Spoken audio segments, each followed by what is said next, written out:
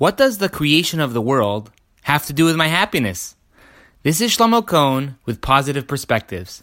2 minutes to a happier life.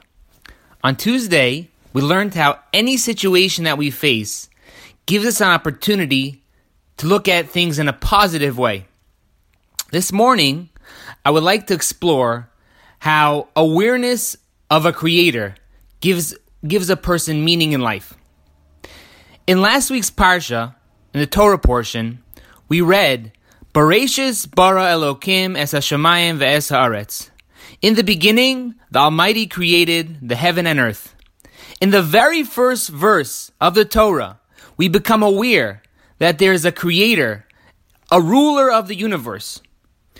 A person can accomplish a lot in his life, health, wealth, fame, etc.